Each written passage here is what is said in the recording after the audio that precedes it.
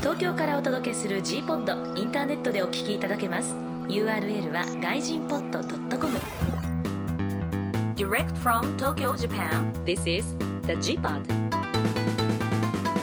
bringing you the best of Japan. Anthony Joe hosts the G-POD. Hey everybody, welcome to another episode of the G-POD. I'm your host Anthony Joe, and this is G-POD number 27, brought to you by the Gaijin Pod website. On today's show, we're going to be talking to a woman named Chris Wolf, who has probably the coolest job I've ever heard a foreigner have here in Japan, in that she works as a professional wrestler in the Stardom Professional Wrestling League. Now, you think of many foreigners come to Japan, and the most common job that a lot of people think that they have is English teaching job, right? Which is true. A lot of people have English teaching jobs, but every now and then I meet these people who have like just the most offbeat, random job that I never would have thought of that a foreigner could have here. And so when I met Chris, I was surprised to learn that there's actually a number of other female wrestlers working in Japan. So I decided to invite her on the show to talk about what it's like to work in Japan, what it's like to work as a wrestler. She'd actually never done this before, so she kind of started last year. And for her to talk about her experience of working as a wrestler and what it's like specifically working as a wrestler here in Japan. So she's going to be joining us a little bit later on in the show.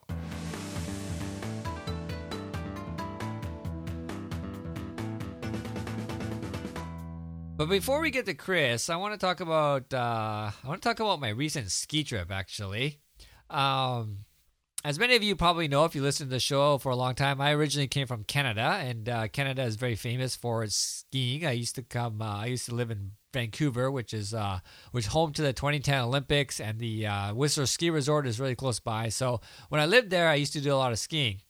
And then when I left Canada and I started traveling around living in different countries, I never happened to live in a country that actually had a lot of good ski options. The last country I lived in before Japan was Thailand, and obviously in Thailand there is no skiing.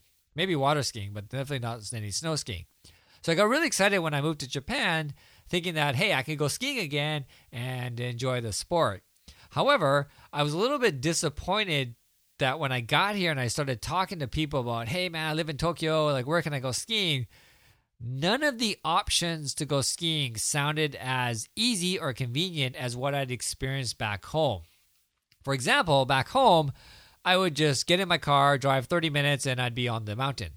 But here, I talked to people, and the options were, well, you can fly an hour up to Hokkaido, or you could take a Shinkansen to this area, or you can take like a 5-hour overnight bus to this area, get to the mountain at 7 in the morning, ski, and then take a 5-hour bus ride back. So none of these options sounded tremendously appealing because, I don't want to travel for 5 or 6 hours before I get to the mountain, right? So then someone told me about this area called Yuzawa. And Yuzawa is a small town about only an hour outside of Tokyo. So I decided to give it a try. And I went up to the town of Yuzawa, and I went skiing at this mountain called the Gala. And it was such an amazing experience that I wanted to share it with anyone here. If you're thinking about coming to Japan and you don't have a lot of time, maybe you're traveling or something like that, you just want to get out of Tokyo, do a little bit of skiing, I highly recommend going to this town of Yuzawa. Now, apparently in this town of Yuzawa, around Yuzawa, there's a bunch of different ski resorts. So depending on your skill level, you can choose a different ski resort. I myself went skiing at the Gala Mountain. And what makes this particular resort so great is that you can get to it on the Shinkansen, which is the bullet train, in about an hour and 10 minutes from Tokyo. So it's really, really convenient. Obviously it's not as convenient as what I'm used to back home, but compared to some of the other options, it's really convenient. So you can get on the bullet train at Tokyo, I think it's Tokyo or Ueno Station, and then like just over an hour, you're right at the resort. And the great thing is you get off the Shinkansen, you're at the station, you take the escalators up, and then boom, you're right actually in the resort. So if you're carrying your gear with you or anything like that, you don't have to do a lot of walking to the resort or to the ticket area or anything like that. This part is really convenient. So you get off the train and you literally go out the train exit and you take like 10 steps and you're at the ticket counter. get your ticket counter, and once you get your ticket, you can either go rent equipment, or if you've got your own gear, you walk like another 50 steps or so, you're on the gondola and you're on the hill. So obviously compared to back home, it's not that close because it's still over an hour away. But for Japan, it's probably the closest thing that you can find to Tokyo to be able to go skiing. And like I said, like once you get there, it's super, super convenient. There's a couple other things I noticed about the mountain, which kind of struck me as interesting, is that one thing I find interesting about Japan is that obviously everyone knows Japan is a land of rules. There's 1,000 regulations for everything here. And it can be frustrating at times as a foreigner when you don't know what the rule is. But when you live here, you can kind of understand why they need to have these rules. I think a large part of it has to do with just the population, just with the sheer numbers of people that they encounter. How do they deal with all these people in a calm and orderly way? So the ski resort is no exception. Like I noticed that the rental area, they've got this system down packed to really move people quickly through the rental area. Back home, if you went to like a rental shop, usually you talk to like one sales guy and he asks you about your size, your weight, your skill level, and he kind of customizes the package for you and then brings it all out to you. That's great because you get a kind of a customized fit, but then again, he can't service all the customers at once, so you end up waiting around a lot. What I noticed at Yuzawa is at Gala, is they try to streamline this a bit, where the first thing you do is fill out a piece of paper, right? Which of course is Japan, there's paperwork involved. So you fill out this piece of paper and you enter all your details on this piece of paper. And then when you get to the counter, you just basically hand in the piece of paper. And then they got these guys that run into the back and they build your board or your skis like right in front of you. Slap on the bindings, build it all up, and then they give it to you, and then you're set to go. So it actually makes the process a little bit faster. And what I noticed was that they had a completely separate line in case the board or the skis didn't quite fit you. And the bindings are a bit off or the boots are a bit off, some of that. You could go to this other line and they get it fine-tuned. But for most people, I noticed that it seemed to fit well and it allowed people to kind of move through this area quickly. Another thing that I found interesting was that all the boards and skis and everything are the same. There's no brand name on it. They're all just like one no-name brand, and they're all the same color. They all look exactly the same. So if you're out skiing and you want to come in for lunch and you leave your board or your skis outside, when you come back out, there could be like 50 boards that look exactly the same as yours. So to what they've done is they've put a sticker number on all the boards. So you have to remember your number so that when you come back out, you can make sure to grab your own board. The easiest thing I did, I just took a picture with my phone so that I could, always find my old board again. But I was really, really impressed with the whole rental system and ticket system at Gala. The staff actually spoke really good English. The guy who helped me during the whole thing was this guy from Vancouver, ironically. And I found a lot of the staff spoke English, and it was a really easy process for me to go from getting my equipment to getting on the hill. A couple things I want to mention about the mountain. The mountain is it's not a very big mountain. The runs are quite short. So if you're an intermediate to advanced skier, you might find the runs kind of short. So you end up spending a lot of time on not a lot, but you spend up spending more time on the lift than you probably would like. If you're a beginner skier, one thing I found kind of strange was that a lot of the beginner runs were very narrow and they had sharp drop-offs on one side. So they weren't these huge, really wide open runs that go down the mountain. There was these kind of narrow, snaky runs that kind of like twist and turn down the mountain. And if you're a beginner, you need kind of that wide open space to make these big, giant S-turns as you go down the hill. The last thing you want to have is one side of the trail falls off a cliff. So I was really surprised to see some of these runs marked as beginner that were, very narrow and had this kind of cliff, and the one side with like the cliff side had no rope or nothing. I mean, so as a beginner, it's really actually quite dangerous because if you get out of control, you can just slide off that and you going for a tumble down the side of the mountain. And the other thing I noticed too, actually, that was kind of strange, also for beginners, is that the area where the chairlifts, the bottom of the chairlift where you actually get on the lift, this area, the platform, was actually lower than the ground around it.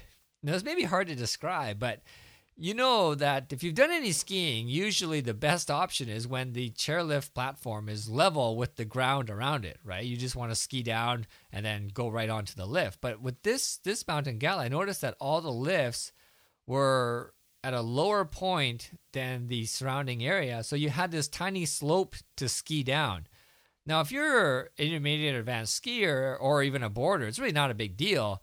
But I noticed that for a lot of beginners, especially beginner snowboarders, it was really hard to be able to ski down the slope and stop in the line. Because, you got these people waiting in line to get on the lift, and you basically have to stop at an exact point. Otherwise, you're going to crash into everyone in line, which I did actually see a lot of.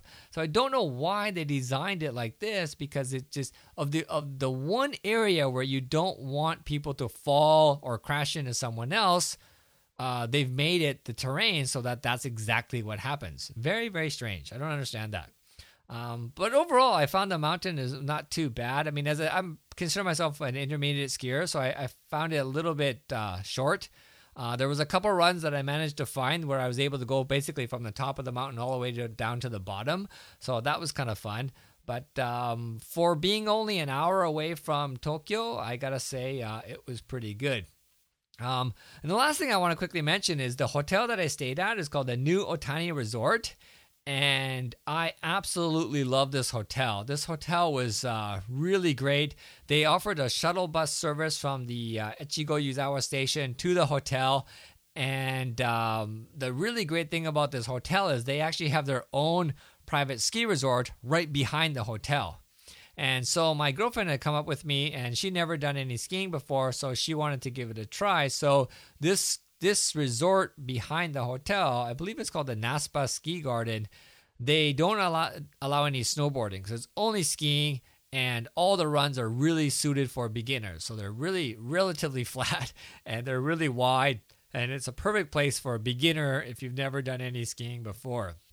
The other good thing is, like I said, like the resort is the mountain is right behind the hotel. The room that I was staying in, I could just literally see the ski run right behind me.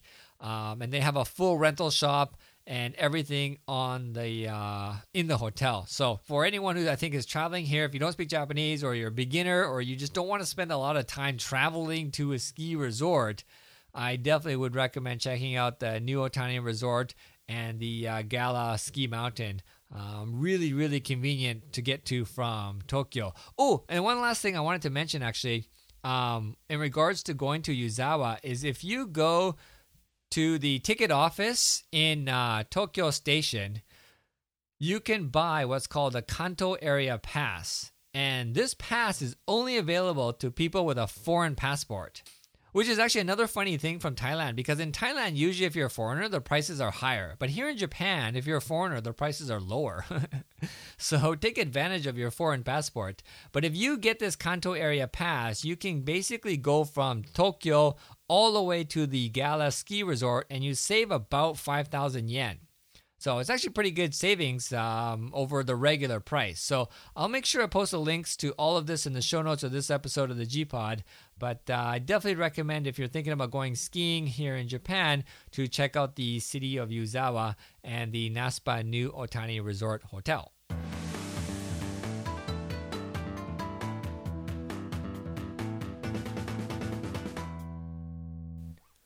So joining me on the show today is Chris Wolf, who, as I mentioned in the intro, works as a wrestler in the Stardom Professional Wrestling League.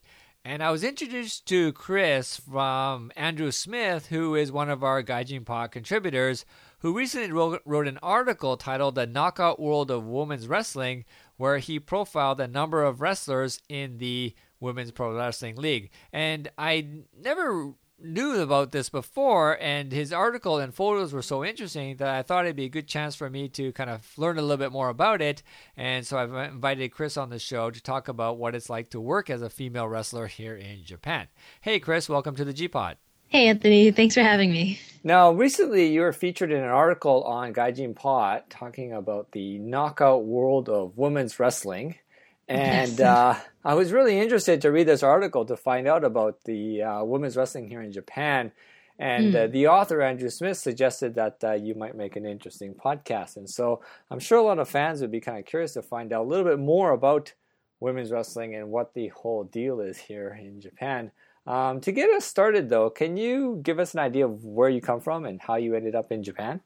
Yeah, sure, totally. Actually, lastly, I was from California, San Francisco, California. It's been a while, but I lived all over the East Coast prior to that. In America, I was working as a freelance photographer, and of course, like 10 billion other jobs to keep that business afloat. I was engaged, and as my photography business started to take off, my engagement didn't. We ended up breaking up. So at the time, I'd finished with a lot of my contracts, and I was kind of just like, what the fuck am I going to do? So I had a friend in Niigata who suggested I just come visit for a vacation. And that's what I did. I just like left my stuff and flew to Japan, cried on the couch for like 2 weeks, binged watch Breaking Bad, and decided that I want to see Japan. So rented a bike and a tent and cycled from Niigata to Hiroshima. And in those 20 days of crying, camping, and fighting myself and nature, I decided to stay here.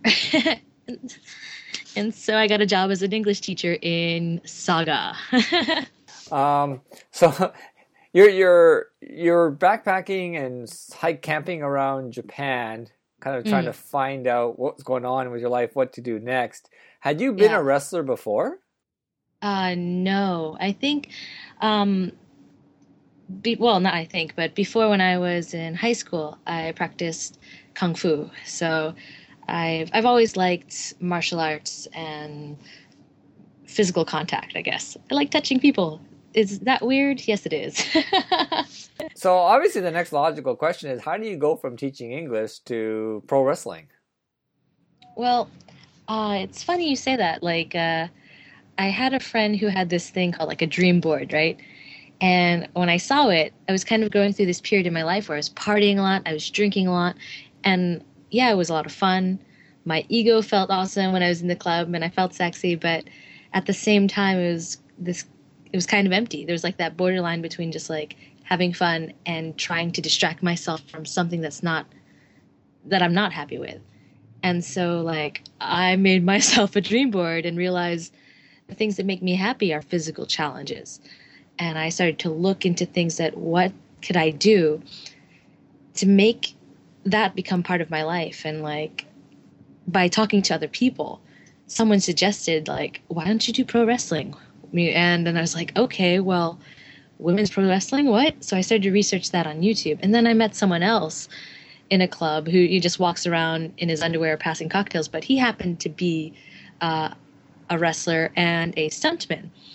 And he was just like, I don't have a steady job. I just do this so I can do the things that I love during the day. And I'm like, you know what? That's a great idea. I had enough saved and my visa was good until, I don't know, whenever. So I was just like, I'm going to quit. And I turned in my 2 months notice and moved up to Tokyo, and I would teach English on the side. But for the most part, I would just, I was still searching for like a way to get into wrestling.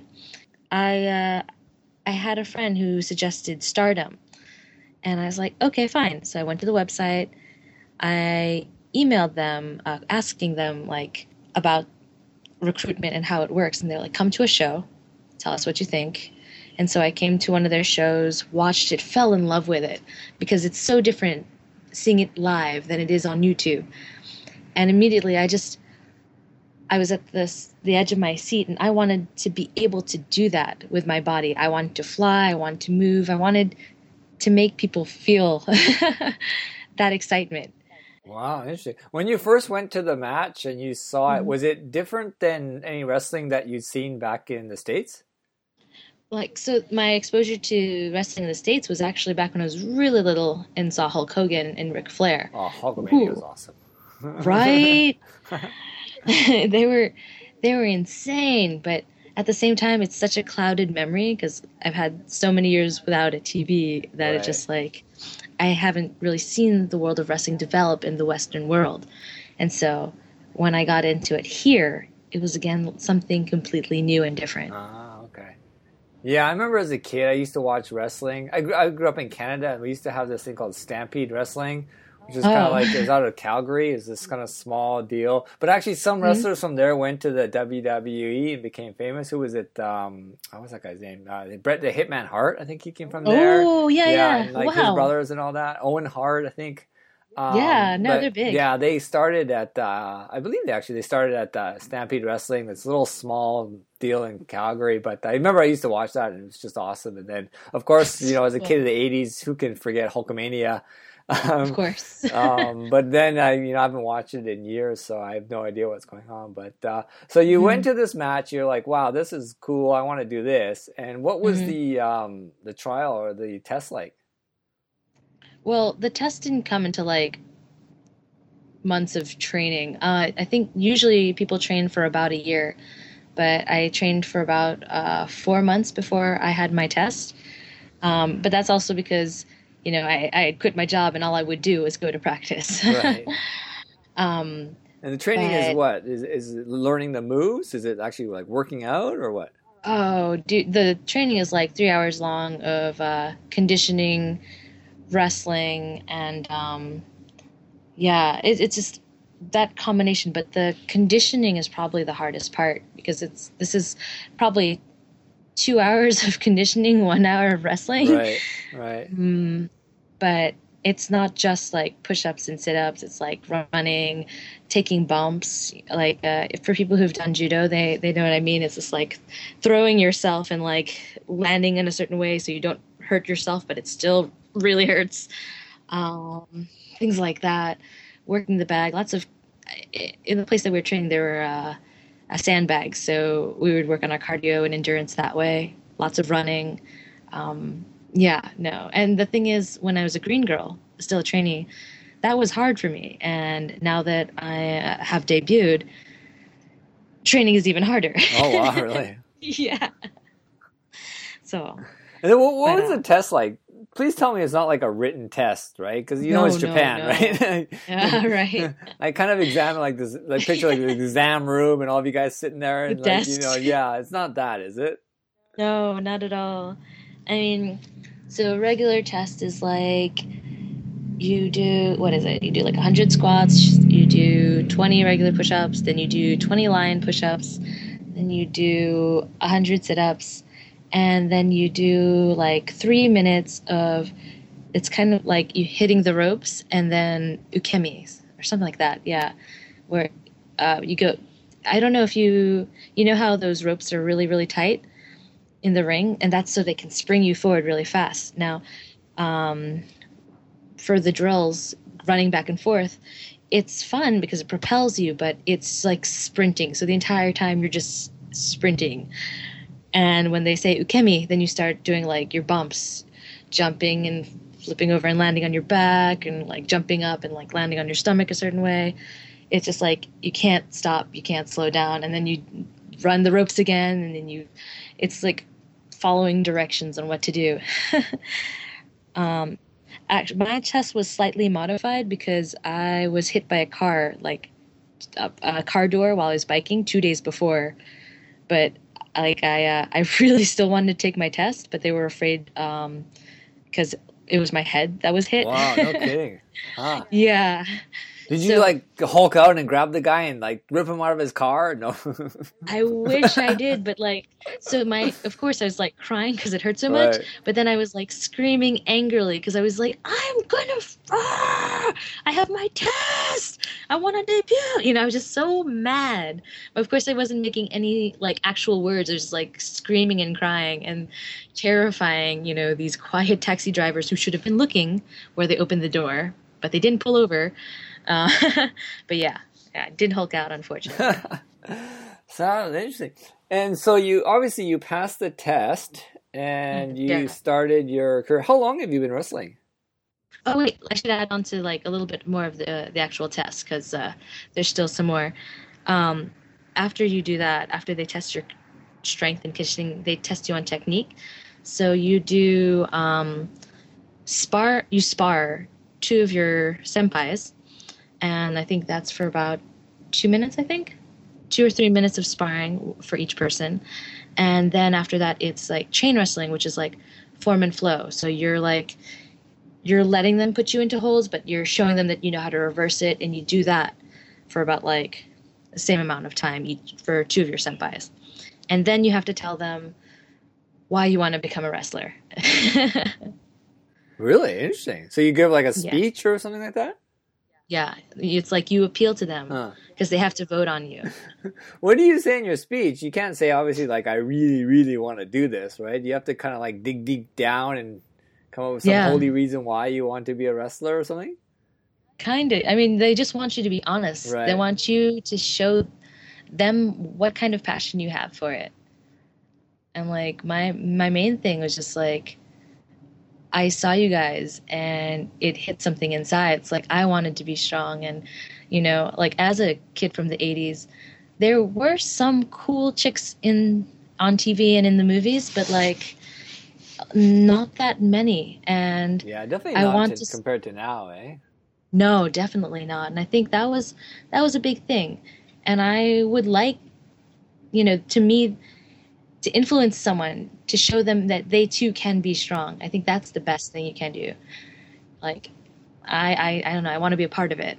And then, so once obviously you were accepted, right? And you started wrestling. And then, do you develop your own persona? I think it's different for every person. I don't know. Like, I know for myself, it's based on who I am. You know, a lot of it has to do, like, when I am wrestling, I am kind of like a little animal, and I growl and I bark and I howl. So Chris Wolf seemed to fit. Did that come about from your camping days in Japan? Hanging out in the woods and your inner wolf came out? Howling at the moon, you know, that might be it. I think, like, I did that during my test when I was wrestling one of the senpais, and I got her in this hole, and I let out, and they just got shocked. They're like, what? Okay, fine. This kid thinks she's an animal. So you yourself come up with this character, or did the wrestling people tell you what to do, or how does it work? Like the organization, do they give you guidance? Like, okay, we think you're gonna be a bad guy, we're gonna be a good guy, or is it just up to you? Well, as for my character, it's me. I think that might also be because I'm a foreigner. So I did have that sort of leeway, I think. But maybe because I'm a foreigner, I was automatically placed to be a bad guy. That part they decided. Really? Us damn gaijin in this country. I know. You're automatically the bad guy. Seriously, what is this? But it's okay. I mean, I'm learning that being a heel means you have a certain type of freedom, you know? You can do a lot more things in the ring that you're not supposed to, apparently. Yeah. I remember watching an interview a long time ago with a wrestler, and he said he loved being a heel because it just allows him so much more flexibility, and he just loves the audience hating on him and all that. Do you guys use props with your character? Like, you know, like Jake the Snake had the snake, and all these other guys had different props. Do you guys use stuff like that as well? I mean, there are some things that me and my team are starting to develop for my character, but recently the heels have joined forces, and we're called the Oedo Tai. Right now in Stardom, there are two main groups called Showa and Heisei. So I think Showa is the older group, right? Older years? I can't remember. I always forget. Or is it Heisei? Okay, well, they're divided by like the older girls, or the girls who support like the more veterans, and the younger group. And then there's like us, the foreigners, and like the kind of outsiders who used to be the monsters. So we kind of joined forces, and we're the Oedo Tai. And it's just kind of funny to Japanese people because it's like, you know, Showa and Heisei are like, how would you describe that? Like years or generations or? Right. Okay. Well, you know, whatever. Right. And Edo. The Edo period is like what? It's famous for samurai ninjas and like feudal lords. So we're like, yeah, we're Edo Tai. What? So I mean, for that we have like happies and like swords and um, sake and all this like stereotypical feudal Japan stuff. Right. Okay. Oh, that's cool. That's interesting. Huh. It is, and kind of ironic because we're a bunch of foreigners. Right. Right. You say a bunch of foreigners. Are there other foreigners wrestling with you as well? Yeah, actually, right now they've flown in Hudson Envy and Heidi Lovelace. Both of those girls are from America, and Jaganita from Spain.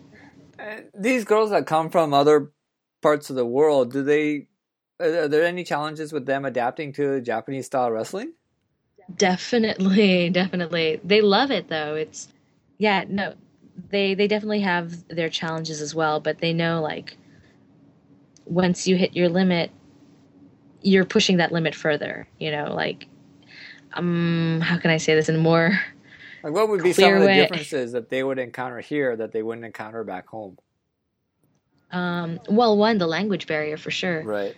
Practices in Japanese, trying to match what they're saying to something that you already knew. Because all of these girls have been wrestling for at least 2 years or more, but in Western countries. So sometimes the terminology is different.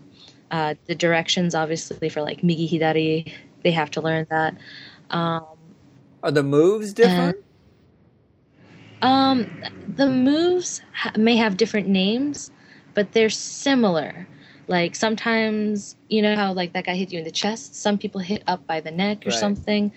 The way they perform the moves is a little different. Uh, but yeah, I think it's just the language barrier is probably the biggest deal. That and then like the intensity of training. Right. You're saying it's more intense here? Yes. I mean, it's not like they don't work hard because they do. They're tough girls, but it's even more grueling over here. Like I said, it's like 3 hours long, and it just doesn't stop. Like I've been doing it for a while, and I still feel like I want to throw up in the middle of practice sometimes. Actually, every time. And then how often do you guys actually do a show? Usually it's every weekend. If there's a weekend that we don't have something, that means maybe there's going to be like 2 shows one weekend, either before or after that weekend. Okay. And then do you train throughout the week? Yes. I mean, I also have a day job making like English YouTube videos, so I don't get to do training all week, but the other girls go all week. I go Thursday, Friday, Saturday, and then Sunday is usually the show. Wow. That's an intense schedule. I mean, they're training all week and then performing on the weekend. Yeah, there's no break. Like on the days that I can't go to training, I have to go to the gym in order to like at least be able to keep up. Right, right. Wow, interesting. And then what's the audience like? Who are the audience? Are they primarily men? Primarily, yes, it's mostly men. Old men? Lately, Young there men, have been or- more girls, older men. Older men? I think that's where the fans are from. You know, like Japan used to be really into pro wrestling, and then in the early '90s and before then, but sometime a little bit after the early '90s, it started to get less popular, and so the guys that still come are fans from that period. Right, okay. What are the fans? The Japanese fans are like. Do they do they get into it? Do they yell at you or what? Do they sit there quietly, drink their beer, or what is it? I mean, like I don't think it gets as rowdy as it does in the States. Definitely not. But I feel like they're cheering more. Like maybe because there have been more foreigners coming. A lot of them are like my friends coming to support me. Some of them are just like random foreigners that know about wrestling. I think when that might have some influence, and people are like opening up and shouting and cheering more. I don't know. I can't really say because I've only been doing this for a couple of months. Right. So Okay. I can't compare it to anything. When you're actually performing, when you're actually wrestling, are you aware of the audience? Do you hear them, or are you just focusing on what you're doing? When I first started, like it was weird. I had this strange tunnel vision. All of a sudden, like, it became dark and I could only focus on the other girls in the ring. But now I'm starting to see more of the audience. I'm starting to make like eye contact, and I'm shouting at them, or like the ref's trying to tell me that I'm doing something bad, and I'm like, I don't understand. Is that Japanese? What? Or like fans will tell me that I'm not supposed to do that. I'm not supposed to bite people apparently, and I'm just like, I'm hungry. And so everything is done in Japanese. You yell at the people in Japanese, and they yell at you. Do you do any English at all? Oh, I try to do both. It just depends. Like, it's hard for me to switch. Or sometimes I want to say something in English and it'll come out in Japanese. I'm like, what? Wow, that's interesting. If people wanted to go check this out, what's the best way for them to go about doing it? Well, actually, either on my Facebook or Twitter, I usually post when shows are, and that's probably the only place you'll see it in English. And then they can email me for tickets. All they would have to do is go to the venue, tell the person in the front their name, and then they could pay for their tickets there. Where is the venue? Where do you guys perform? So in Tokyo, we perform Shinkiba First Ring and Tokyo Dome. Erase that. Not Tokyo Dome. I wish. Korakuen Hall, next to Tokyo Dome. That's interesting. So what do you think the future holds for yourself? Do you plan on sticking around in the wrestling world for a while? Do you want to be huge like Hulkamania? Wolfmania? Wolfmania. Join the wolf pack. We'll just eat meat together. I don't know. I'm not really a person that plans things. I never really have been. But one of the things that I love about this is that I constantly hit a limit, and it's frustrating. It sucks. But then I get to push past it, and I get to learn something new, and my body adapts. It's hard for me not to be stimulated by this. So I think I'm going to stick around for a while and see what I can learn to do. That's mostly my thing. I don't know if people will like me or find me entertaining, but I like this challenge. Right. Yeah. That's probably the best kind of challenge, actually. Well, the one you do for yourself and not necessarily what others think. Well, great. Thanks, Chris. I really enjoyed talking to you. And now I'm curious myself. I actually want to come out and check out a show. Yes, please. Just email me. Especially the photos that were posted on Gaijin Pod. The first photo that Andrew sent, I was really surprised. Like, these women are flying off the top rope, jumping around everywhere. I don't think there's actually a single photo where one of them is not flying in the air. Really? Yeah. So awesome. So if people want to find tickets, I guess they can go to the Stardom website, right? If you can understand Japanese, I'm guessing you can get tickets from here. Yeah, or they can email me or follow me on Facebook. I will probably post that stuff as well. Like information on shows. Or maybe Twitter is a better way to do it. Okay. Yeah. Well, I'll post a link to your Twitter page on the show notes of this episode, and then if anyone wants to follow up, they can do so on your Twitter page or watch you on YouTube as well. Cool. That's great. Well, awesome. Thanks, Chris. Thanks for coming on the G-Pod. Yeah, thanks for inviting me. I had fun.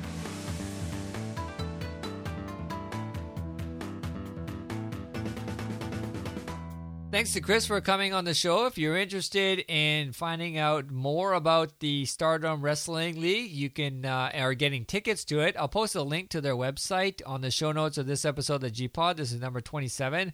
As well as you can email Chris directly from her Facebook or Twitter page, and I'll post the links to those as well. But if you're interested in wrestling at all, maybe you've got some nostalgia, you grew up in the 80s and watching Hulkmania and all that, I definitely recommend checking out women's wrestling because it's actually a lot of fun. Also wanted to mention that the hiring season in Japan is coming up. As you know, a lot of companies do the bulk of hiring in March and April. So if you're looking for a job, I really recommend starting now.